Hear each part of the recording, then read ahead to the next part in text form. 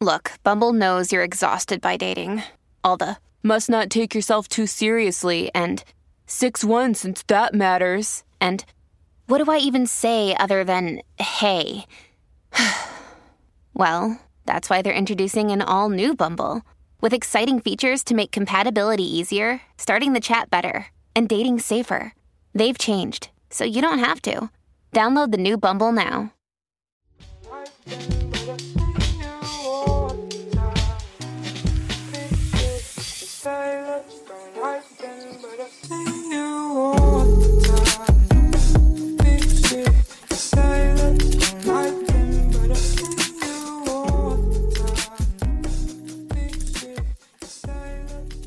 Welcome back to Clear the Cash, everybody. I'm your host, Nate Liss. You can find me on Twitter at @AnOutrageJew.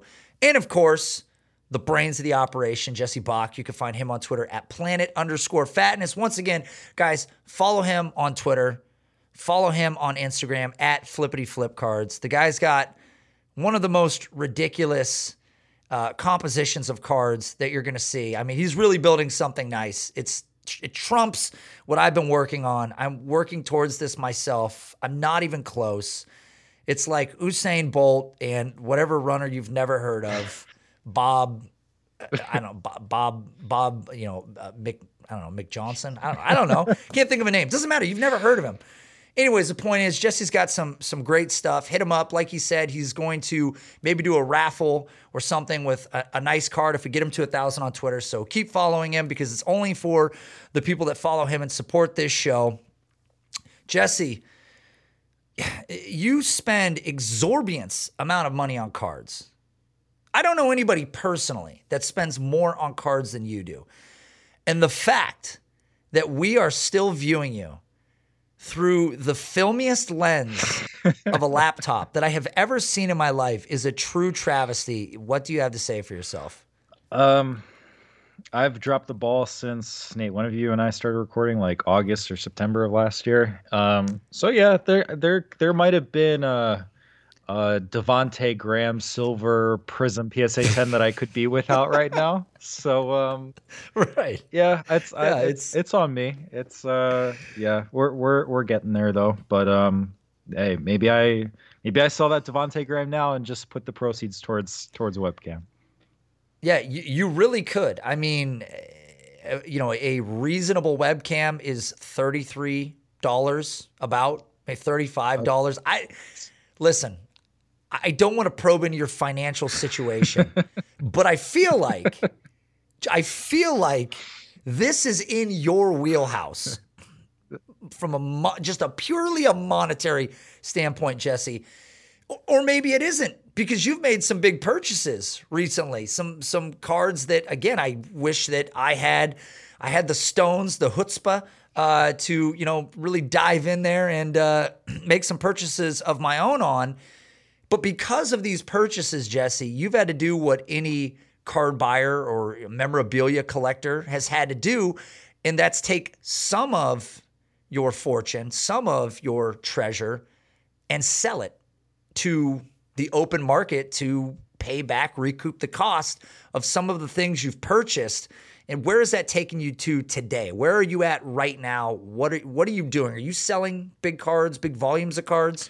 Nate, I like your your casual use of chutzpah in any sentence. So happy Passover to you as well, and part of the tribe. And so I was kind of mentally and physically preparing for this deal for the last maybe 10 or 12 days or so. As soon as I saw the card pop up on eBay, and it was a PWCC auction.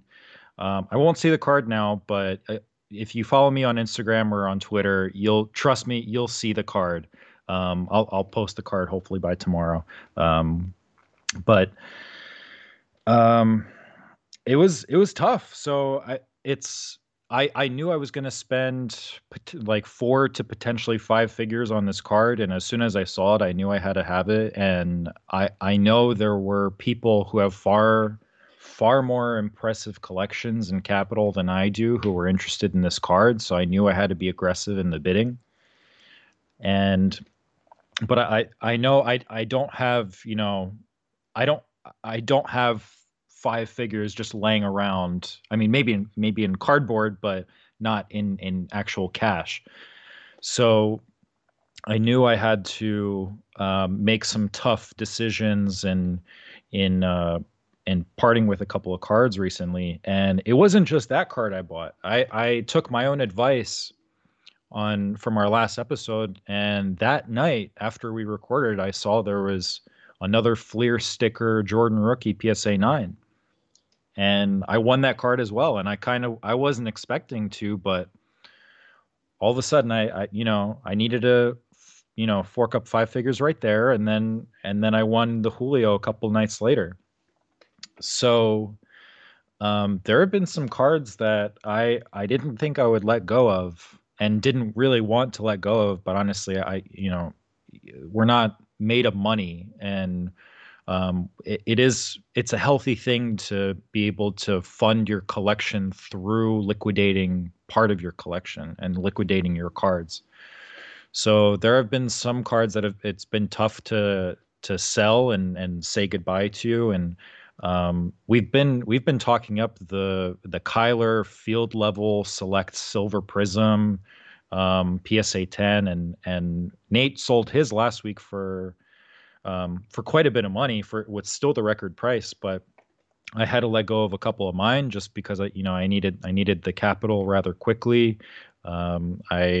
Unfortunately, I was a pretty decent collector of Jason Tatum in basketball as well, and I don't think we've ever mentioned his name on the show.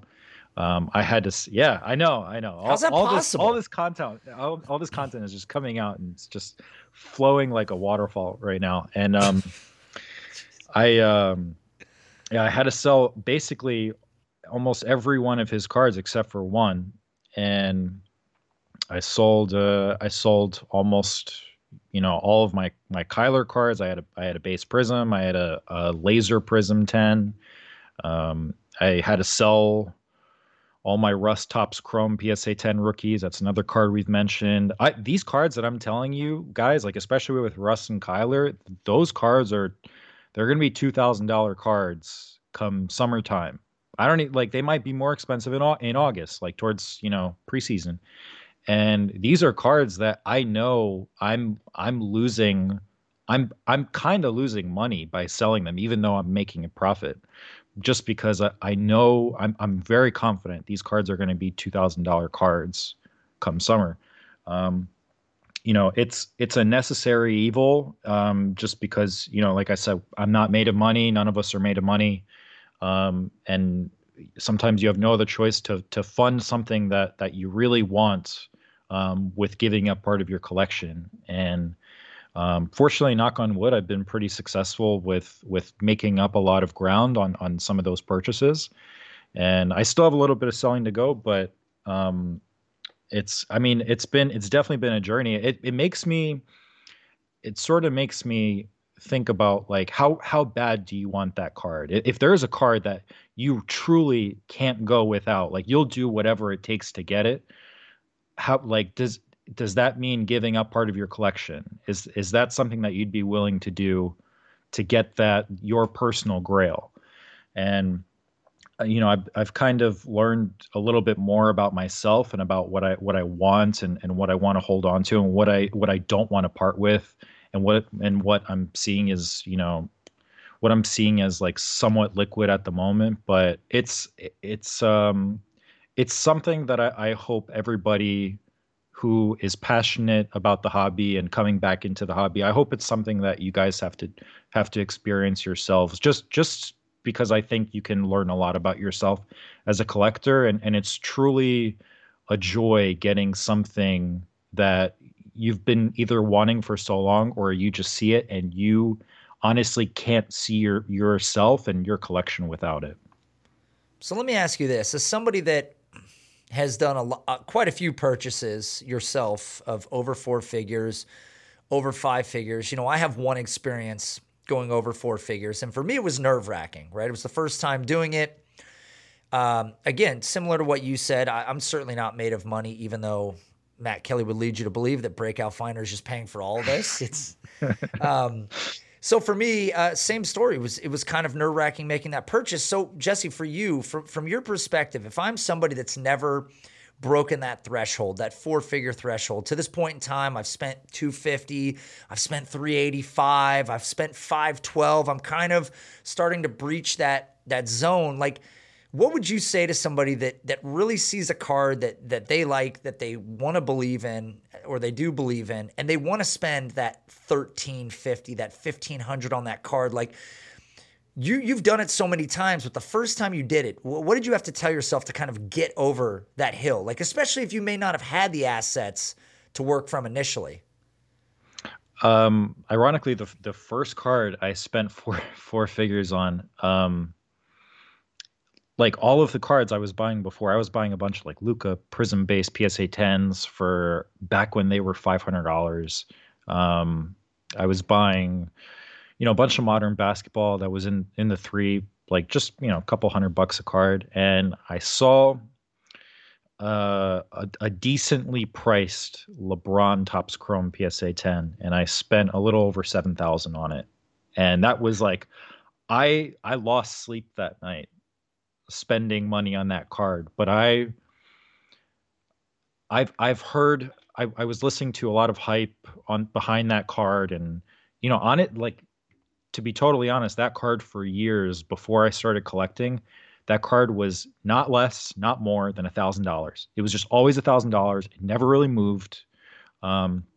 People had tons of them, and all of a sudden it blows up within the course of a couple months from like $2,000 to $7,000. And I when I was tracking this card, I think that when I first started monitoring it, it was 4,500, and every week it seemed it would jump up $500 to $1,000, and I didn't want to sit on the sidelines anymore. And I knew it was a big purchase. I mean, I honestly at that time that's a huge jump from like $800 to $7,000. Fortunately, at the time, my collection isn't what it is now. I had more capital going into the start of my collection, but if you're the type of person that wants to, maintain profit and be profitable, if you're going into a new stratosphere in price for yourself, you're probably going to have to liquidate some cards. So it sucks, but I would try to part with the more liquid stuff first. So, part with the like refractors, part with the base first before anything. Part with the base, because the base is what new collectors and investors look at first as soon as they enter the hobby. So always look to part with base, and then next come the silver and refractors for older cards. But make sure you're not parting with a card that you're going to regret parting with. I'm sure I have at least a handful of those types of cards.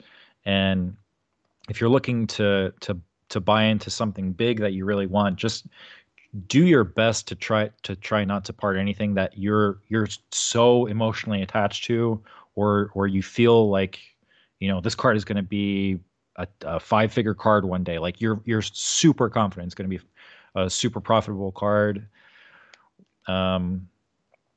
Yeah, I mean, but to be totally honest, like you're going to have to part with some stuff in order to reach a new stratosphere in collecting. Listen, Jesse, when I asked you the question, I softballed it to you. You were supposed to say, "Oh, I spent $1,100." You almost took us to 5 figures on the first purchase you ever made beyond 3 figures? Dude, it was all right. So, full transparency, this was the LeBron Topps Chrome was probably like the 15th card I've ever bought. I was like sweating when I spent that money, and the first person I messaged was my girlfriend, and she's like, "You spent what on a sports card?" Like maybe I told her like 2 weeks before this or a week before that, hey babe, I'm getting into sports cards. Like, believe it or not, the stuff is actually like pretty profitable. So it'd be pretty cool to, like be able to, pay for a trip to the Caribbean or something with some of these profits. Like I thought I was just going to be in and out, honestly, at first. Like the first couple of days I was in it, and then some of the memories came back with some of the cards that I wanted as a kid and knew I could never afford as when I was a kid and collecting into like my teens. And I spent that amount of money on a LeBron, and it went up like immediately. Like I got the cheapest deal like that week that it sold. I didn't see another deal go below like 72.50, and I felt really fortunate at the time. And yeah, my girlfriend probably thought I was crazy. I'm shocked she stayed with me through it. But it was, yeah, I mean, it was wild, but it just felt so, it felt almost riskier to not fork up that money for me at the time, honestly, just because I knew like, no matter how much I liked the card, I did want it to be profitable. And, fortunately enough, with this past GOAT run up and like prices 10xing in the course of a month or two, I was able to offload it, and even that I'm kind of regretting. But yeah, I felt like I was losing my mind a little bit for a couple of days after spending four figures on a sports card. It's significant. It's a massive it's a purchase. lot of money. I mean, for anybody, that's a real gut check moment for most people. So where do you find yourself after that? So you purchase this card, or now you're purchasing other cards. You're looking to liquidate cards. We've talked about some of these platforms in the past. Do you ever use forums? Do you go in any of like these Facebook groups or anything like this to try to find people that you trust? And when you do, I mean, we've talked about myslabs.com, which is a pretty well vetted application process. I know for a fact because I just applied and was denied by them. They said that my eBay history wasn't as a seller. Yeah, they said that it wasn't good enough, and I'm like, hello, clear the cache. You guys even know who the fuck I am?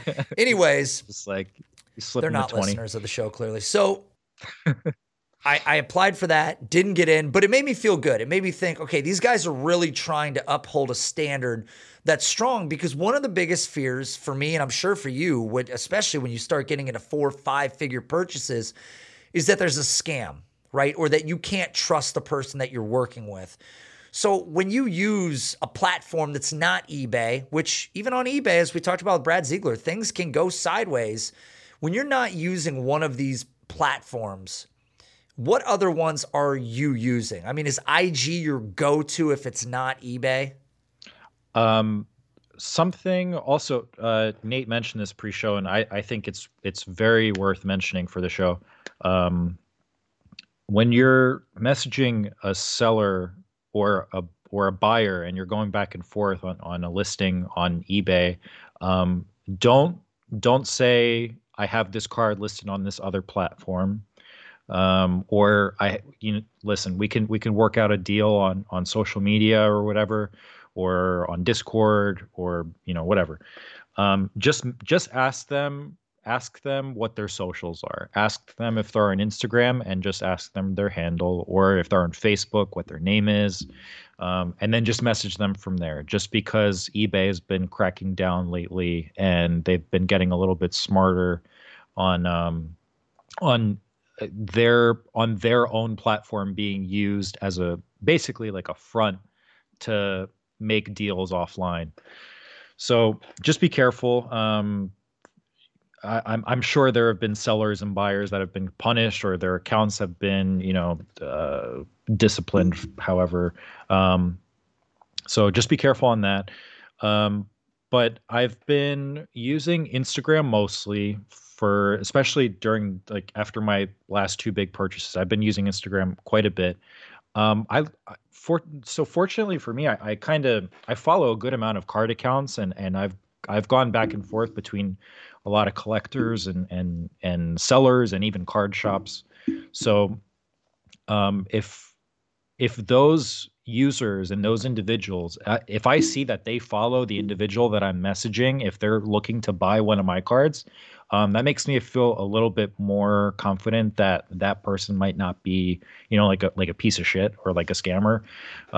So that yeah, so that honestly, that's kind of the power of Instagram. It's honestly, it's almost dumb not to create just a card Instagram account and just start following as many cool card accounts as you can, just to kind of, and hit them up and just say, hey, like, if you really appreciate somebody's collection, just hit them up and say, hey, dude, like, I'm not trying to message you because like I don't want to buy anything. I just want to hit you up and say, like, dude, your collection is really nice. Like, I just want you to know that, like, you've done well for yourself. People really appreciate messages like that, and the more genuine you are, the more people will stay in contact with you and share stuff with you. And even if they have something available and they know what you like they'll message you first before even putting the card up on eBay or something. So Instagram's an awesome platform. It's just a matter of having, I mean, you can ask for vouchers if you're feeling uneasy, or honestly, if you're feeling uneasy, you could just like tell the person to fuck off and just be like, like, I'm going to be honest, I don't feel comfortable parting with this card, and just, move on to the next person, or evaluate the next person and see how they are as a collector. And honestly, a lot of people on Instagram, they like the hobby is very good at self-patrolling and self-policing. So people will put out on stories, or they'll even make posts of, oh, this handle scammed me out of $5,000 or something, and this is what happened, and you should block them. Never do a deal with them. And those actually help. Like I've gotten messages like that of even people that that I follow, but I haven't messaged and I haven't talked to them personally. But that's it seems legitimate enough that I actually block that person myself, so they'll never be able to message me on a card that I have available. So Instagram is probably one of the better platforms. Discord groups, honestly, if you guys haven't checked our Discord group out, you definitely should, for the buy sell trade page alone. So there's Discord, and there are a couple of Facebook groups that I've come across as well.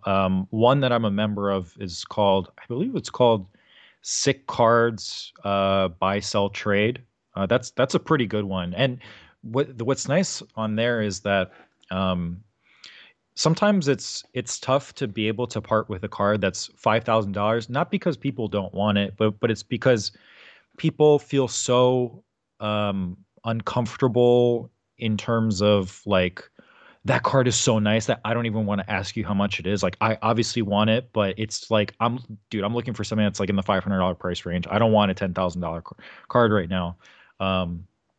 But that page honestly has their collector base is very various. So they have people that are looking for like, give me the best card $100 can buy. And then like people will just post from there. Or somebody's going to be like, listen, I got $30,000 burning a hole in my pocket. Give me the best set of slabs $30,000 can buy me. And then people will just start going off from there. So that's a really cool page to buy, sell, or trade. You can just like on Instagram, on that page you can ask for vouchers as well. You can message the buyer or seller you're talking with, and just be like, hey, have you done any deals with other people on this platform? Like, can I message, like, what are their names? And I'm going to message them just to make sure that everything went smoothly. So that's not a bad platform either. But yeah, honestly, right now, a lot of my selling has been, I knock on wood, I haven't had too many issues on eBay lately, and my slabs is freaking awesome, just because, especially if you're looking to sell, and if you have a pretty somewhat lengthy eBay seller history, just because whereas eBay's seller fees are over 13%, for my slabs you're looking at no more than 4%. I mean, it can be a little bit more if you want to, like, if you have a really expensive card and you want to insure it, whatever, that's gonna be a little bit more, but you really can't beat 4% like anywhere right now. So Yeah, there's some alternatives to eBay when it comes to buying and selling. I'm in that same group, the football cards buy, sell, trade auctions. Is that the one you're talking about? I think on. There's a couple of buy sell trade ones. So I think I've seen the one you're talking about. I'm not part of it. Yeah. But the one that I'm part of, the sick cards, I think Rob Servideo, the guy we interviewed, he's in that page. There's a bunch of high end collectors that are on that page. So it's pretty legit. And they're like Facebook pages and Discord groups, they take scammers more seriously than eBay does. So honestly, it's a lot less unsafe than people think to transact on there. It's funny because I was telling you offline that it's kind of the equivalent of having like the hugest hog in the locker room when somebody, like in this case, so I purchased a Kyler card. It's a super nice Kyler card. Again, Jesse helped me find this card. It's fantastic. And there's guys out there, and I'm willing to sell it. I've since listed it for 5 times what I purchased it for. Shout outs to Rob, because that's the old price. And so I go on this group and people are like, looking for rare Kyler Murray card. And I'm like, okay, this might be my guy. And so I'm not even really posting the card directly in that thread, because it's in excess by such a significant amount of like some of the other cards being posted in there that it feels weird to me. And I don't know if that's weird for you, but so I literally will DM these guys like privately, and I'm like, hey man, here's the card. And it's funny because I did this pre-show and I sent it to one, and the guy's response to me was, LOL, I wish. I've been watching this on eBay. It's like, it cracks me up awesome. Because I listed that card on eBay, but it makes me nervous going on one of these platforms. So like you said, they need to produce some sort of like credential. Like they need to verify that this is their eBay account, or somebody in Discord that you trust says, yes, I know this person, or on IG, it's like a bigger account. The problem is with buying from bigger accounts, even though they've got such great stuff, you're unlikely to really get like a good deal. They're very rigid, right? They're not going to, it's like playing with a savvy dynasty player. You're not going to get, Michael Thomas for cheap because he's 28 years old. They know who Michael Thomas is. And sometimes with maybe some of these other smaller private sellers, you might be able to work a deal. And that seems like the confines that I would like to work in. But boy, when we start talking about 4 and 5 figures, Jesse, that makes me nervous. Honestly, all right. So usually on each episode, I try to have a play for you guys. Like the last couple of episodes, I've been trying to throw out like buy or sell recommendations, and I don't have any ready for this one. But low key play, and Nate, this might come in handy for you. So if you really feel uncomfortable parting with a 5-figure card with somebody who you don't know online or whatever on Instagram, Facebook. It would have been a better play before this past week, but PWCC actually had like a free submission program that was running through March 31st. So you could submit any cards you want to their vault as long as they're graded, and you wouldn't have to pay any submission fees to them. So you're still like, your card is honestly it's a great example of a card you might want to submit to PWCC. What's nice about PWCC, I haven't mentioned this at all to you. What's nicer about PWCC as opposed to Probstein is that obviously, both consigners, both sellers, they'll sell the card for you. So as soon as they have it in their possession, it's completely like out of your hands. You might as well like forget about it. I think you just have to let them know when you want to sell. But they do everything for you, which is really nice. And what's nice about PWCC is that if, God forbid, if there is a buyer that wins the auction and refuses to pay, they'll block that buyer for life. And we know that PWCC is arguably a top 2, probably at least a top 2 consigner on eBay. Like their feedback, they received what, over 300,000 feedback in the last 6 months or to a year or something. Like just I mean, they have sales going on every day, obviously. And this past week, I mentioned to you that they had an insane amount of awesome looking LeBron cards, a bunch of LeBron golds I was looking at. So they auction off some really nice cards, and they take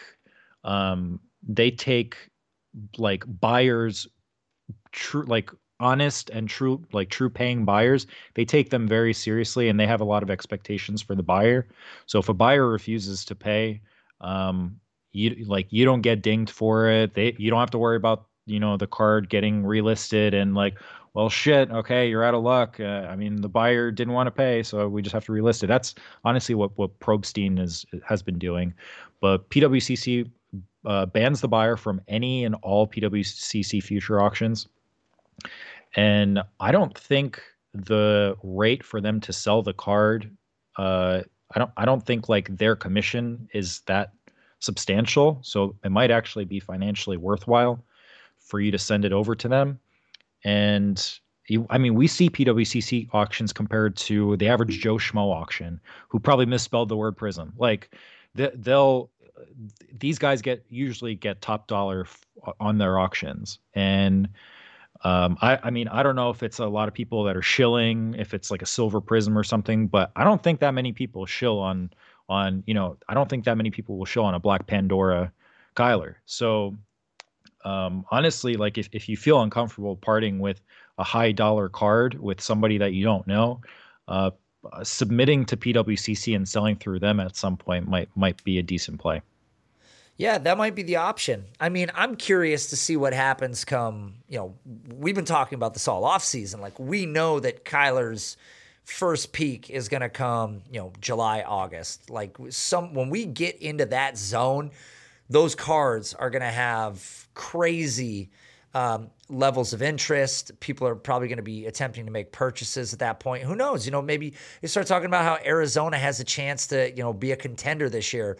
As soon as that starts, from there, kind of the sky's the limit. And that's why we've been saying all along, like, get your hands wherever you can on Kyler. I wish I would have bought more because, like, I've been so ridiculously successful with purchasing him, from the lowest Kyler cards to some of the higher Kyler cards. It's like I haven't had less than 2x, and that's 2x on 700. That's 3x on 300. That's it doesn't matter. Like it's been so wildly successful, and I'm hoping this time I'll be 5x on whatever that other card was. But Jesse, we got some news here recently. Looking at the grading companies, and there's some funny stuff going on because the whole game is changing right now. So PSA recently had jacked their rates up, right? And then they had now suspended submissions through July for people that wanted to submit for grading outside of, I think, like the highest version of Express. I think is the only one that's still open. So what does that mean? Like what do you glean from that? And what does that mean for the grading industry as a whole? Is there a chance that somebody else could emerge as king? I think it was something like I've mentioned this before. PSA doubling their prices or multiplying their prices was a necessary evil for them just because of how insanely enormous that backlog is. And I guess they must have still been getting a good amount of more cards than we can imagine. I heard, I don't know how true this is, but I heard over the past couple of months, they've been getting 500,000 cards in submissions per week from around the world. So they've been getting 500,000 cards submitted to them per week. That's absurd because I remember when I got into the hobby, like a little over a year ago, people back then were complaining about like potentially PSA having like a 500,000 to a million card backlog. Can you imagine what the backlog is right now? I mean, it's crazy. So they must have still, even after they increased their prices, they must have still been getting quite a few submissions. And I don't blame PSA. I think it's a multifaceted reason why they made that decision. It's probably to clear out the backlog. The graders are, I can't imagine how exhausted the graders are. People are probably coming in on weekends, and just in there grading every day. And I think a lot of what's being graded right now might not be worth grading. So I think they're trying to dissuade, not quite a junk wax era, but a junk slab era. And I don't know how much. I don't even know. Like I don't know how much. I don't know. Like insert young, very super speculative. Like I don't know how much a Kevin Porter Jr. base hoops PSA 10 is really going to be worth like 15 years from now or 20 years from now. So I think people will try to get a little smarter with what is and isn't worth grading. So I think a whole market correction is coming from there. And what's crazy is, I mentioned this to you a little bit ago as well, is that PSA isn't the only company that's dealing with backlogs. It seems like every company outside of maybe outside of HGA, pretty much outside of only HGA, like they're dealing with backlogs themselves. So SGC just announced either today or yesterday that they actually, it's not an April Fool's joke. We're recording this on April Fool's. That they tripled their grading submission prices, which is like, that's almost funny. Like, I'm not an SGC hater. I do have some SGC slabs in my collection, but their president, whenever they have like close to like little to no backlog, that's when he talks shit on PSA and BGS about their backlogs and how they're not doing anything to improve them, whereas PSA is actually stepping up and actually trying to clear their backlog and pump cards out. SGC, not 2 weeks after they were talking shit on PSA and BGS, they announced that in order to stay true to their promise and getting cards out to you in a timely manner, they triple their prices themselves, which I think is just hilarious. And also today I saw StarStock. They mentioned how so when you were able to submit raw cards to StarStock just for them to grade them as like A, Bs, or Cs, you didn't have to pay anything besides maybe the insurance to ship them and the shipping costs themselves. You could just submit them onto StarStock for free, no questions asked. They look at the card.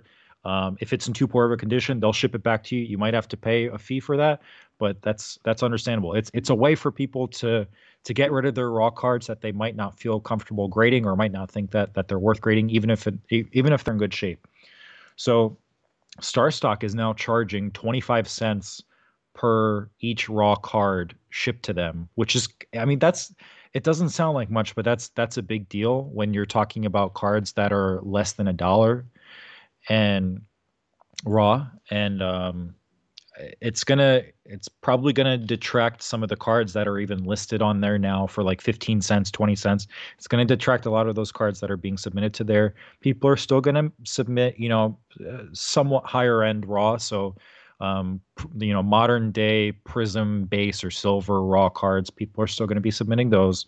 Cards that are gonna be like tens of dollars to hundreds of dollars. But it sounds like they have a pretty decent raw card backlog that they're not even grading. So it seems like everybody's kind of dealing with some sort of a backlog themselves. I love BGS. I will probably always collect BGS slabs, but I don't think they've released any statement on what they could do to improve their backlogs. So I honestly don't even know how much you can trust them right now. They're just kind of sitting on the backlog, honestly. So it's tough. I think we're gonna see we're going to see a bit of a correction in the market in terms of what's getting graded and where people are grading. HGA, I think they're kind of I think they're still a dark horse, and more their slabs are going to be popping up. I've mentioned on a previous show that they only accept like 1,200 cards for like submissions per week, basically, just so that they don't develop, a 1,000,000+ card backlog. But I think HGA will be more respected, and honestly, raw card transacting is probably going to reach a new high, just because there's going to be a lot of cards that aren't worth grading, and people are just going to be more than satisfied, even flipping raw cards for profit. I think we're going to see that probably more this year than we've seen in decades, since grading wasn't even that big of a thing in like the 90s. Yeah, BGS, they're still trucking. I mean, they have yet to, like you said, declare that they have too significant of a backlog. HGA is truly the dark horse amongst all of these, because what really makes a PSA, grade better than a BGS or better than an SGC? I mean, in reality, it's human grading, and who's to say at this point, with them being so under the gun, or them having been so under the gun, that there's not some statement being made? I would love to talk to somebody from there, like across the company, like, hey, look, you have to do a card every 30 minutes, right? Or whatever it is. Like, we have to stay on this track to achieve these cards. And who knows if the quality of the grade is as good as it's been giving the credit for all this time, where HGA is going to go the route of, the autonomous, computer analyzation of these cards. And to be honest with you, when I was thinking about like the hoops card, there are some like cool looking hoops cards that I was thinking, it might look pretty dope in an HGA slab. Like some of those might stand out a little more, where like a classic card, LeBron, whatever, like a Jordan, I'm not sure I want to see that in an HGA, but like a more ultra modern era type card, some of those on the lower end, again, like the hoops end, the Donruss end, like those might be cool in those kind of slabs. I just think that for me, and maybe for you the same, like for this period of time, I would prefer to see my more rare, more expensive cards like continue to be in those PSA, BGS slabs for now. And even with SGC, I don't own any SGC, because for me, I just see the difference in value, like selling, buying, like it's the highest end of like a hard case for a card, right? Like to me, I'm just like, I don't love it, but it's the same way the GMA is to me. Like GMA is just a great way to keep a card protected. And, and SGC obviously has far more respect. They're out here posting tweets that say backlogs are stupid. It looks like an Adult Swim ad, and they've got their little logo at the bottom. So they're just taking pot shots on everybody. But I don't know if you feel the same way about like maybe how HGA could find themselves taking over a bigger part of this market in the future, and what you prefer in terms of, cards that are graded, where you're purchasing them. I know you said you bought SGC, but you also know that SGC cards don't sell the same way. Oh, absolutely. I know an SGC 10, I think at its peak probably sold for 70% of the price of a PSA 10. So I understand that the cost difference is significant between the two. Again, if you don't mind the slab, or if you like the slab, like you can honestly, just like a BGS 9.5, you could just look at it as a cost arbitrage and just go that way instead of a PSA. Again, like to each their own though. Like people like their grading companies and their slabs, and I know some people honestly don't care and collect all three. But it's I think we're going to see a lot more HGA cards in the future. With their submissions, again, they're competitive, but they're going to be more and more popular. And honestly, like I say they're underrated, but and I still believe they are. But I've seen some HGA 9.5s that have gone more than BGS 9.5s, which maybe that's a play for BGS 9.5s. I don't know, but they're becoming more respected especially in the ultra modern market. I think they have been recently grading more rare cards. I'm pretty sure. I think they got like an 86 Fleer Jordan even. So it's not like they only grade ultra modern. But I mean that if guys, if any of you have an 86 Fleer Jordan, I would not submit to HGA just because I know the true collectors and investors in that card, they're not going to want that card in HGA slab. They want it in either PSA or BGS slab. So, but for the ultra modern stuff, we honestly, if HGA doesn't get bought out within the next couple of years, and their technology holds up, it might be kind of like how Mosaic is in, like it's kind of like the little brother to the big three with Prism, Optic, and Select. So I mean, Mosaic is a pretty legitimate set, and I think there's a chance that HGA can be a pretty legitimate grading company for a good amount of time. It's just crazy. Looking at all these companies posturing, trying to figure out, are we going to raise rates? Are we going to reduce our backlog? Or are we not going to admit that we have a significant backlog like BGS? I mean, unless BGS, I've never seen them releasing tweets saying, hey, looking for applications. Like PSA has continuously been dropping stuff like looking for qualified graders. Are you interested? I don't know how BGS is doing it. Like, I have no idea. Either their backlog isn't close to PSA, which might be true. I mean, PSA might honestly blow them out of the water by 15%. I don't know. But yeah, I think all your points are right with HGA. I'm interested to see what they do in the future. So it may be, getting ahead of the curve, like getting some of your cards graded by them, because if that's sort of that, they really do have the physical aesthetic cool factor to them, right? Everybody's stuck to this simplicity. Everybody, SGC is black. It's very simple. GMA is terrible. PSA, it's got that classic look. We've seen it, pretty much through its history. And BGS has a very solid slab, but HGA, man, they are sneaking up with some very unique looks. Honestly, I believe this is definitely the first slab that adds to the art of the card, and that it might go a longer way than we think. Right? Honestly. No, I think you're right. And it may appeal to the younger buying audience, right? Like we're not the older buying audience. We're probably the median now. I'm a little older than you are. I would say guys like me in their mid-late 30s, we're probably right in like the center of this sort of buying experience. We've got younger purchasers as well, but they truly do appeal to me. I think they're cool. I don't want them to go ultra corny. Like they're going with free clip art stuff. It's like, it's great. It would be cool if, the NFL does it annually for like the Super Bowl, or the NBA does it for the NBA Finals. They go get some like design company to create a vibe. And the NBA's always got this sort of street feel,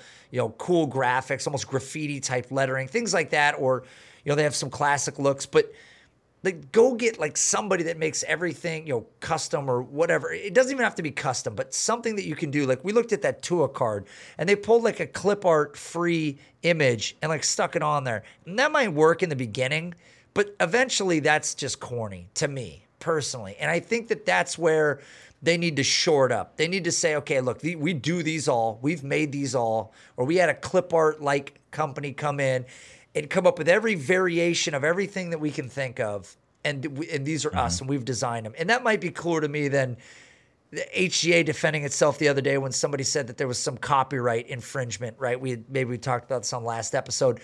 This Tua HGA card had the Hawaiian or the Islander surfer or whatever holding a surfboard, I think. I can't even remember.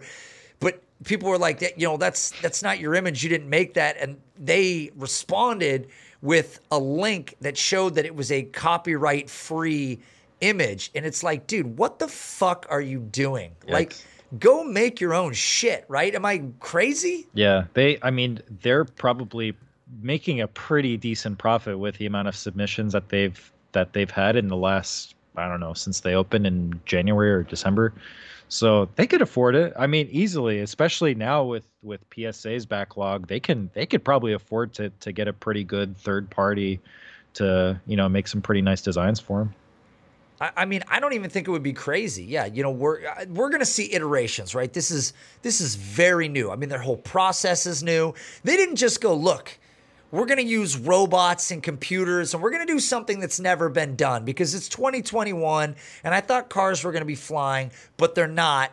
So we're gonna do the next best thing, which is use autonomy and robots and take a binary, look at these cards. And I'm blown away, but then they doubled up and they're like, not only are we going to use robots, but we're also going to do the most outlandish graphic work and visuals you've ever seen. So it's going to be a melding of both. And I think they look cool, but I just really hope they reel it in a little bit and avoid being ultra corny, because nothing would be worse than, if I send my Black Pandora Kyler to them and they put fucking 5-0 Goes West up in the top of it or something and send it back to me with the Arizona desert.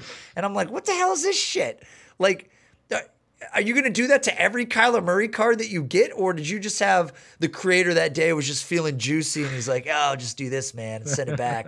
And I'm like, unslab that shit. Send me my card back. This is atrocious. Okay, we got to get off this. This is not as atrocious as one of the most questionable $100,000 purchases, Jesse, that we've ever seen. So weekly, we find a card that is, in our opinion, and we're not experts on this particular subject at all, but oftentimes, whether it's Jacob Eason, whether it's an egg, it's that's great. Okay. It's always something that to us we're like, I don't get it. Like, I don't get it. I don't see how this happened. And Jesse, you, once again, just like the egg, you came across one, and then we found another one of this card that was 10 times more expensive. And that is 10 times more expensive than a 5-figure purchase. Jesse, please explain the card that you found, and maybe one of our listeners can hit us up on Twitter and explain to us just exactly what the hell's going on here. Nate, you honestly keep one-upping me on these bad buys of the week. Because I'm like, oh my God, this guy spent how much on this? And you're like, wait, he spent 20 times on this version of the card? So the card that I found was, I'm sure there's at least a couple of people in our audience who are Fortnite fans or Fortnite gamers or players. And it's a Fortnite card, and I'm not shitting on Fortnite. But it's quite a bit of money to spend on a piece of memorabilia from Fortnite. So it was I found the 2019 Panini Fortnite Black Knight Crystal Shard Cracked Ice raw card. This card is raw. Apparently it's insanely hard to find, and I think there's like an Italian version, there's an American version that's even more rare than the Italian version. This is the Italian version, and it's sold for $12,000 with shipping. Why? Raw. I couldn't. I mean, it's hard to defend that. Like, Nate, being totally honest, I just missed out on a gold LeBron a couple minutes ago, and that gold LeBron went for half of that price, and it was a BGS 9.5. This is where we're at right now. Listen, I don't know. I've played one time like 2 years ago. I don't game a lot. I've got a Nintendo Switch, and I am a god on Mario Kart. And if anybody wants to die in real time, nice, please hit me up on Twitter. With that being said, I played Fortnite one time, like 2 years ago. Couldn't figure it out. Didn't realize had to be a fucking carpenter to be successful at the game, because you're building towers and you're running around with guns and a hammer and nails, and you're building shit, and the eye of the storm closes in on you. And it's a fine game. It's a fine game. Okay. I don't want to destroy this game, But what I don't understand is, number one, I didn't know that there was actual characters in these games. Like, I just thought it was like, hey, yeah, guy with a mohawk and like a beach body, and then like a girl with like her, half her side of her head is shaved and like scrunchy in her hair, and they just run around, and then shoot shit. But apparently, the 2019 Panini, well, of course, Panini's got their hands in everything. Fortnite card, the Black Knight Hollow Foil, PSA 10, with a best offer accepted of $99,000. What's the upside? Where's the comp to this card? I don't know what to say. If I saw like a black hollow foil of LeBron or of someone else I collected, that honestly sounds so sick, but that would go for a tenth of the price of this card. I mean, $99,999. Okay, first off, don't be a dick. Just make it $100,000. Okay, you're not. There was a guy. He's like, oof. He's like, I can't. I don't have $100,000. Oh, $99,999. Deal. Like, well, come on. I get the sales approach. Like you round down one fucking dollar and it's more enticing. I get it. I didn't do that with my Kyler, but. This is an expensive card, and it wasn't the only one. There were two. There were literally two that were best offer accepted for $100,000. Now, here's my thing. I get why Pokemon cards are so expensive. I get it. They've been around since I was a child. Listen, man, I used to sit on the toilet when I was like 8, and I had a Game Boy in my hand, and they had all the different colored Pokemon games, yellow, red, blue, and I would just play it. Okay, I was Ash. I was the Pokemon master, right? And I was the trainer. And I would play the shit out of that game. And I get it. It's been around forever. The cards are old. Fortnite's been around for like 3 years, 5 years. I don't know when it came out. How did it get here, right? Like, how did we get to this point? And if this is not like the most perfect representation of where the hobby is, I really don't have a better example for you than this and an egg. Like, these two things are very questionable buys. Jesse, what do you think that this valuation of $100,000 is based on? Because it's not one, it's two that sold for this price. I would like to think the buyer was responsible and try to find comps and based, if there was a past sales history on eBay or wherever else on this card, I hope they compared it to another more common version of the card and maybe try to set a multiplier between the two cards if they kind of sold, around the same time. And maybe if that more basic version of the card sold for 3x, so this naturally is going to go up 3x as well. I don't know. I hope they were responsible which is hard to say about a $99,999 Fortnite card, but I hope they at least try to comp it somewhat accurately. But on the flip side, that's honestly a little scary if they did comp it properly and Fortnite cards are reaching six figures. The point you made about Pokemon that's honestly probably the best point you can make about Fortnite right now. Like Pokemon's been, it's incredibly nostalgic for probably like you, me, and a majority of our listeners. I haven't gotten into Pokemon card collecting and buying and selling and trading just because, it's just, I loved it. I was obsessed with that game for 4 or 5 years, but I'm just not at that point right now where it's something that I want to collect and invest in. But at least they have a collector base. They have like people who have basically never stopped collecting since they were kids. They just kind of like it's their dirty little secret. They've been buying and selling Pokemon cards on the side for like 20 years. And like Pokemon, I think just turned 25 either this year or last year. So it was a big year for Pokemon. But at least they have like Pokemon like took over the world and for kids when we were younger. And they were, kids were incredibly people are incredibly nostalgic now just because of how connected they were to the game and the cards back then. So you'll see a pretty good collector base. I wouldn't be surprised if we see like Pokemon card conventions in the future, just like Pokemon, like regional or national Pokemon only card conventions. I don't know if Fortnite's going to be there in 20 years. I don't know how many. I mean, honest to God, I've never played. So like, I'm not shitting on Fortnite.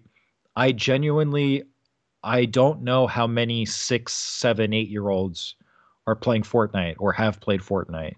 So I don't know if the same nostalgia is going to be there. Like the younger you were when you collected or dabbled into something, that's like that taps into your nostalgia that much more than if you're like an 18-year-old playing Fortnite on a daily basis. When I was a kid, Jesse, we had a ball and a cup. Okay? You had the ball and you had the cup. And the goal was to get the ball in the cup. Okay? That's the kind of games we played. I don't know what the end game is for Fortnite. Again, I'm just blown away that you have cards out there that are selling for that amount of money. It's not money well spent, in my opinion. I don't know that 20 years from now, when I'm laying on my back in a hyperbaric chamber with a pair of VR goggles on and I'm skiing the Swiss Alps, that I'm going to be thinking about Fortnite. Maybe I'm wrong. Maybe it's here to last. But it seems like there's also a lot of games.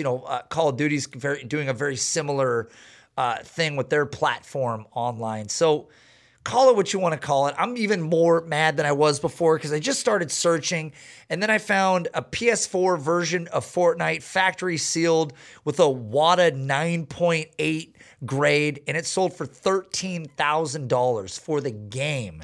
Graded games are, I have not dabbled into graded games, but graded games are becoming a thing.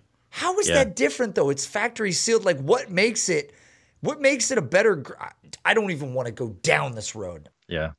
We're not touching this yet. Yeah.